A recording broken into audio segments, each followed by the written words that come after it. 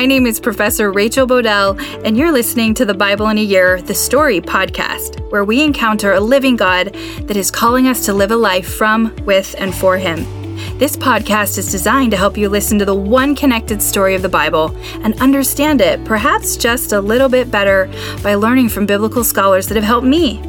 We will read the Bible out loud and explore how the one connected story of the kingdom of God is unfolding and how we fit into that story today.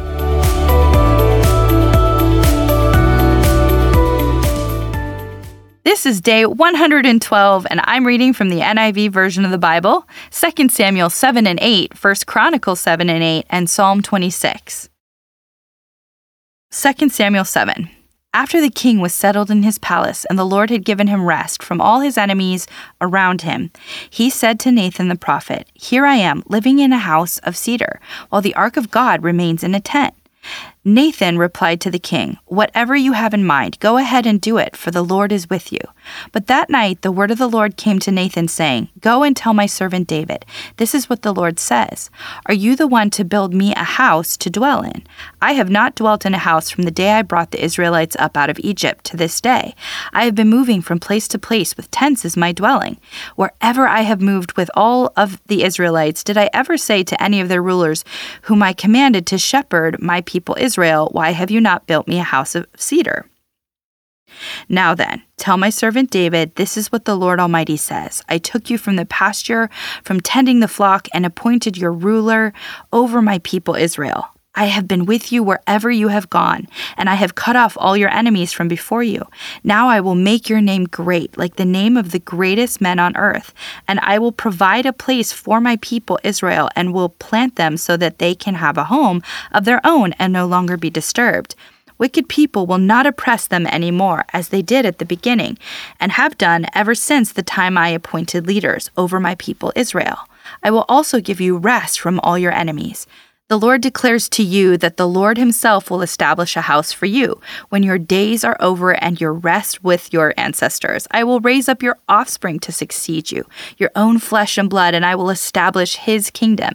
He is the one who will build a house for my name, and I will establish the throne of his kingdom forever. I will be his father, and he will be my son. When he does wrong, I will punish him with a rod wielded by men, with floggings inflicted by human hands. But my love will never be taken away from him, as I took it away from Saul, whom I removed from before you. Your house and your kingdom will endure forever before me. Your throne will be established forever." Nathan reported to David all the words of this entire revelation. Then King David went in and sat before the Lord, and he said, "Who am I, sovereign Lord, and what is my family that you have brought me this far? And as if this were not enough in your sight, sovereign Lord, you have also spoken about the future of the house of your servant, and this decree, sovereign Lord, is for a mere human. What more can David say to you? For you know your servant, sovereign Lord, for the sake of your word and according to your will, you have done this great thing and made it known to your servant. How great you are, sovereign Lord. There is no one like you, and there is no God but you, as we have heard with our own ears. And who is like your people Israel, the one nation on earth that God went out to redeem as a people for himself, and to make a name for himself, and to perform great and awesome wonders by driving out nations and their gods from before your people, whom you redeemed from Egypt. You have established your people Israel as your very own forever, and you, Lord, have become their God. And now, Lord God, keep forever the promise you have made concerning your servant and his house. Do as you promised, so that your name will be great forever. Then people will say, the Lord Almighty is God over Israel, and the house of your servant David will be established in your sight. Lord Almighty, God of Israel, you have revealed this to your servant, saying, I will build a house for you. So your servant has found courage to pray this prayer to you. Sovereign Lord, you are God. Your covenant is trustworthy, and you have promised these good things to your servant. Now be pleased to bless the house of your servant, that it may continue forever in your sight. For you, Sovereign Lord, have spoken, and with your blessing the house of your servant will be blessed forever. In the course of time, David defeated the Philistines and subdued them, and he took Metheg, Ammah from the control of the Philistines. David also defeated the Moabites. He made them lie down on the ground and measured them off with a length of cord. Every 2 lengths of them were put to death, and the 3rd length was allowed to live. So the Moabites became subject to David and brought him tribute. Moreover, David defeated Hadadezer, son of Rehob, king of Zobah, where he went to restore his monument at the Euphrates River. David captured 1,000 of his chariots, 7,000 charioteers, and 20,000 foot soldiers. He hamstrung all but 100 of the chariot horses. When the Arameans of Damascus came to help Hadadezer, king of Zobah, David struck down 22,000 of them. He put garrisons in the Aramean kingdom of Damascus, and the Arameans became subject to him and brought tribute. The Lord gave David victory wherever he went. David took the gold shields that belonged to the officers of Hadadezer and brought them to Jerusalem. From Tabah and Berothai, towns that belonged to Hadadezer, King David took a great quantity of bronze. When Tau, king of Hamath, heard that David had defeated the entire army of Hadadezer, he sent his son Joram, the King David, to greet him and congratulate him on his victory in the battle over Hadadezer, who had been at war with Tau. Joram brought with him articles of silver, of gold, and of bronze. King David dedicated these articles to the Lord, and he had done as he had done with the silver and gold from all the nations he had subdued.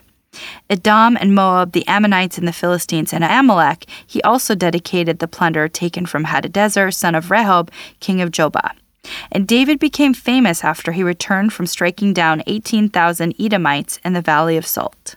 He put garrisons through Edom, and all the Edomites became subject to David. The Lord gave David victory wherever he went. David reigned over all Israel, doing what was just and right for all his people. Joab, son of Zeruiah, was over the army. Jehoshaphat, son of Eliud, was recorder. Zadok, son of Ahitub, and Ahimelech, son of Abithar, were priests. Serahai was secretary. Benai, son of Jehoiada, was over the Kerethites and Pelethites, and David's sons were priests. 1 Chronicles 7. The sons of Issachar: Tola, Pua, Jeshub, and Shimron, 4 in all. The sons of Tola: Uzi, Raphi, Jeriel, Shahamai, Ibsam, and Samuel, heads of their families. During the reign of David, the descendants of Tola listed as fighting men in their genealogy numbered 22,600. The son of Uzi, Izrahai, the sons of Izrahai, Michael, Obadiah, Joel, and Ishai. All 5 of them were chiefs. According to their family genealogy, they had 36,000 men ready for battle, for they had many wives and children. The relatives who were fighting men belonged to all the clans of Issachar, as listed in their genealogy, were 87,000 in all. 3 sons of Benjamin: Bela, Becher, and Jediel. The sons of Bela: Esbon, Uzi, Oziel, Jeremoth, and Eri. Heads of families, 5 in all. Their genealogical record listed 22,034 fighting men. The sons of Becher: Zimra, Joash, Eleazar, Elionai, Emri, Jeremoth, Abijah, Anathoth, and Elameth. All these were the sons of Becher. Their genealogical record listed the heads of families and 20,200 fighting men. The sons of Jediel: Bilhan. The sons of Bilhan: Jeush, Benjamin, Ehud, Kenan, Ketha, Tarshish, and Ahishahar. All these sons of Jediel were heads of family. There were 17,200 fighting men ready to go out to war. The Shupites and Hupites were the descendants of and the Hushites the descendants of Aher. The sons of Naphtali: Jeziel, Guni, Jezer, and Jalem, the descendants of Bilhah. The descendants of Manasseh: Azriel was the descendant through his Aramean concubine. She gave birth to Machir, the father of Gilead. Machir took a wife from among the Hufites and Shupites. His sister's name was Maacah. Another descendant was named Jelophehad, who had only daughters. Machir's wife, Maacah, gave birth to a son and named him Peresh. His brother was named Sheresh, and his sons were Ulam and Rakem. The son of Ulam, Bedan. These were the sons of Gilead, son of Machir, the son of Manasseh. His sister, Hameleketh, gave birth to Ishad, Abiezer, and Malah. The sons of Shemida were Ahian, Shechem, Lekai, and Aneam. The descendants of Ephraim: Shetelahai, Bered, his son, Tahath his son, Eladah his son, Tahath his son, Zabad his son, and Shelethah his son. Ezer and Eliad were killed by the native-born men of Gath when they went down to seize their livestock. Their father Ephraim mourned for them many days, and his relatives came to comfort him. Then he made love to his wife again, and she became pregnant and gave birth to a son. He named him Berai, because there had been misfortune in his family. His daughter was Shirah, who built Lower and Upper Beth Horon, as well as Uzen Shirah. Rapha was his son.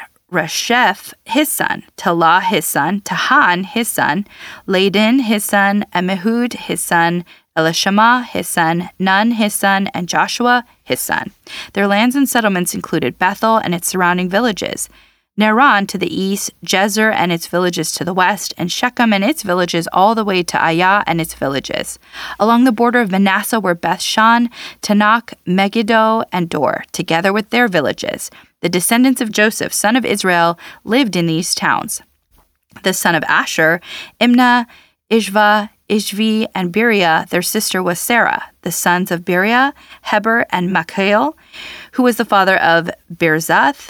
Heber was the father of Jephlet, Shomer, and Hotham, and of their sister Shua. The sons of Jephlet, Pesach, Bimhal, and Ashvath. These were Jephlet's sons. The sons of Shomer, Ahi, Ragha, Huba, and Aram. The sons of his brother Helem, Zophah, Ima, Shalesh, and Amal. The sons of Zophah, Sua, Harfer, Shuel, Beri, Imrah, Bezer, Hod, Shema, Shulha, Ithran, and Bera. The sons of Jether, Jephniah, Pishpa, and Ara. The sons of Ulah, Ara, Haniel, and Rizia. All these were descendants of Asher, heads of families, choice men, brave warriors, and outstanding leaders. The number of men ready for battle, as listed in their genealogy, was 26,000. Benjamin was the father of Bela, his firstborn, Ashbel the second son, Arha the third, Noha the fourth, and Rapha the fifth. The sons of Bela were Adar, Gera, Abihud, Abishu, Naaman, Ahoa, Gera, Shaphupan, and Huram. These were the descendants of Ehud, who were heads of families of those living in Geba and were deported to Menahath. Nahem, Ahijah, and Gera, who deported them, and who was the father of Uzzah and Ahihud. Sons were born to Sharahem in Moab after he had divorced his wives Hushim and Bera. By his wife Hadesh he had Joab, Gibeah, Mesha, Malcolm, Juez, Sakai, and Mirma. These were his sons, heads of family. By Hushim he had Ibtub and Elphal. The sons of Ephal, Eber, Meshem, Shemed, who built Ona and Lod with its surrounding villages, and Beriah and Shema, who were heads of family of those living in Ajalon, who drove out the inhabitants of Gath. Ahio, Shashak, Jermoth, Zebedai, Arad, Adir, Michael, Ishpa, and Joha were the sons of Beriah. Zebedai, Meshullam, Hizki, Heber, Ishmerai, Isla, and Jobab were the sons of Elphal.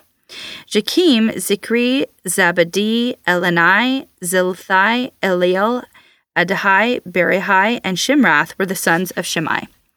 Ishpan, Eber, Eliel, Adbon, Zikri, Hanan, Hanai, Elam, Anthojahai, Ifdai, and Peniel were the sons of Shashak. Shemashai, Sheharahai, Athalahai, Jerashai, Elijah, and Zikri were the sons of Jeroham. All these were heads of family, chiefs as listed in their genealogy, and they lived in Jerusalem. Jael, the father of Gibeon, lived in Gibeon. His wife's name was Maacah, and his firstborn son was Abdon, followed by Zur, Kish, Baal, Ner, Nadab, Gedor, Ahio, Zechur, and Mikloth, who was the father of Shimeath. They too lived near their relatives in Jerusalem. Ner was the father of Kish, Kish the father of Saul, and Saul the father of Jonathan, Machlishua, Abinadab, and Eshbaal. The son of Jonathan, Meribaal, who was the father of Micah. The son of Micah, Pithon, Melech, Teriah, and Ahaz. Ahaz was the father of Jehadah. Jehadah was the father of Elmeth, Asmazeth, and Zimri was the father of Moza. Moza was the father of Benai. Rapha was his son. Elisah his son, and Azel his son. Azel had 6 sons, and these were their names: Azrikam, Bokru, Ishmael, Shariah, Obadiah, and Hanan. All these were the sons of Azel. The sons of his brother Eshek: Elum his firstborn, Jeush the second son of Eliphelet, the third, the son of Elum, were brave warriors who could handle the bow. They had many sons and grandsons, 150 in all. All these were the descendants of Benjamin. Psalm 26. Vindicate me, Lord, for I have led a blameless life. I have trusted in the Lord and have not faltered. Test me, Lord, and try me. Examine my heart and my mind, for I have always been mindful of your unfailing love and have lived in reliance on your faithfulness. I do not sit with the deceitful, nor do I associate with the hypocrites. I abhor the assembly of evildoers and refuse to sit with the wicked. I wash my hands in innocence and go about your altar, Lord, proclaiming aloud your praise and telling of all your wonderful deeds. Lord, I love the house where you live, the place where your glory dwells. Do not take away my soul along with sinners, my life with those who are bloodthirsty, in whose hands are wicked schemes, whose right hands are full of bribes. I lead a blameless life. Deliver me and be merciful to me. My feet stand on level ground. In the great congregation, I will praise the Lord. In this story in 2 Samuel, we read about David's desire for a temple in Jerusalem, a permanent house or place for God, and Nathan as well, in the center of Israel's permanent central land and in the central city of that central land. If we recall, Marty Solomon and Brent Billings referring to the Promised Land as central economically and politically to the ancient world, connecting the north, south, east, and west. If you look on a map, it's pretty cool because it connects to what we know as Europe, Asia, and Africa. So it's this really central place, and then a central city, and, trying to put God at the center of that. What's interesting in this story is that David asks God if he can build a house for him. He doesn't just do it, and even though it felt like Nathan wanted one too, David went and asked God, and God's response is equally interesting. He basically says, no thanks. And as Dr. Mackey describes it, God instead says, I want to build you a house, a dynasty. Dr. Mackey describes 2 Samuel 7 as a key chapter which is central to understanding the whole Bible because God makes a promise to David that from his descendants, God is going to bring a future king that will build a temple here on earth and set up an eternal kingdom. This messianic promise is picked up in books like Psalms, for example, Psalms 2, 72, 132, and 145, as well as the books of prophets like Isaiah 11, Ezekiel 34, and Zechariah. It's also this future king that links to God's promise back that he made to Abraham, if we reflect back to Genesis 12. This messianic kingdom brings blessing to all the nations. Of course, we know this future king is Jesus, and the future temple to be built here on earth, setting up an eternal kingdom, is both the church and our bodies in service to God's kingdom, where heaven and earth meet and we use God's blessing to be a blessing, representing him, being and becoming a kingdom of priests, which means to put God on display, help others navigate to Jesus for atonement, interceding in prayer for the lost, hurting, and rebellious, and being prodigally generous. One side note, Uz, who died from touching the ark in the last chapter, it seems harsh, I felt it too on the first read, but for me, I try to remember the story and in the context of my knowledge and my faith that God is good. He is wisdom itself. He is logos, or logic itself. And God is not cruel. So when the story says this person made some sort of error, I don't know what it is exactly, but I do know God is good and worthy of my trust. And this outcome may not make sense to me in this story or context, but I continue to lean into my relationship to God with my questions and with my faith, even if sometimes it feels like a mustard seed. I would just encourage you to have your questions, to ask them. You can bring anything to God, put them before him, but not to let the questions or a lack of an answer that we want or an answer at all derail us from the relationship and a good and awesome God. Oh, the names. We have one more chapter of this. thanks for your patience as we chronicle through Chronicles. We're almost done with the genealogies, so one more chapter after this. But remember, these genealogies are emphasizing the line to and after David that leads to the Messianic king, Jesus. Then the links of the priesthood, think Levitical. Remember Moses' brother Aaron and his sons, which led to the high priest, like we saw foreshadowed in Genesis 14. In the context of Abraham with the mysterious high priest king Melchizedek. Do you remember that from Genesis 14?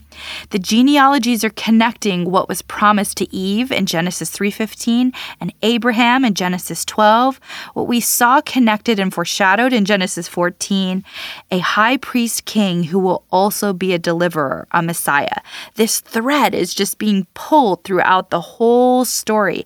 This messianic high priest king is coming, and while we participate in the story, we cannot be our own deliverer, we cannot be our own high priest, and we cannot be our own king.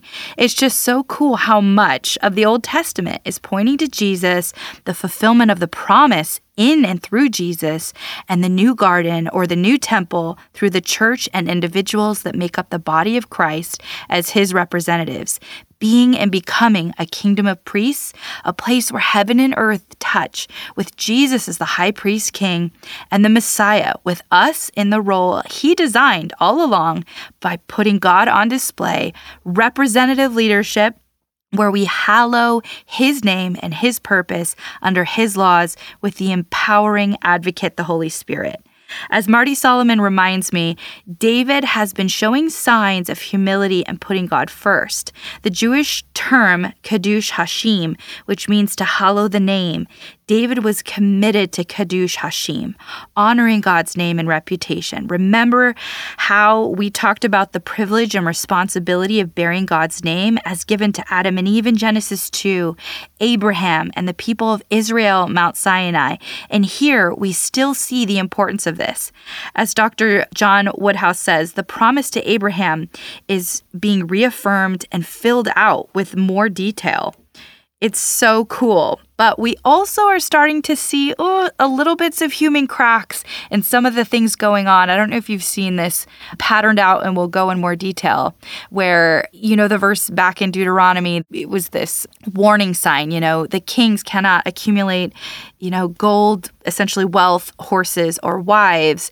We're starting to see that even in his conquest and plunder, he is committing, it seems to be, the things that he's being rewarded in the human sense, committing them back to God, but he is accumulating quite a bit of gold, bronze, silver, and wives, and there's some things happening. So we're starting to see there might be some cracks, but the story will only get more complicated, and there's so much to learn about God and his kingdom moving forward.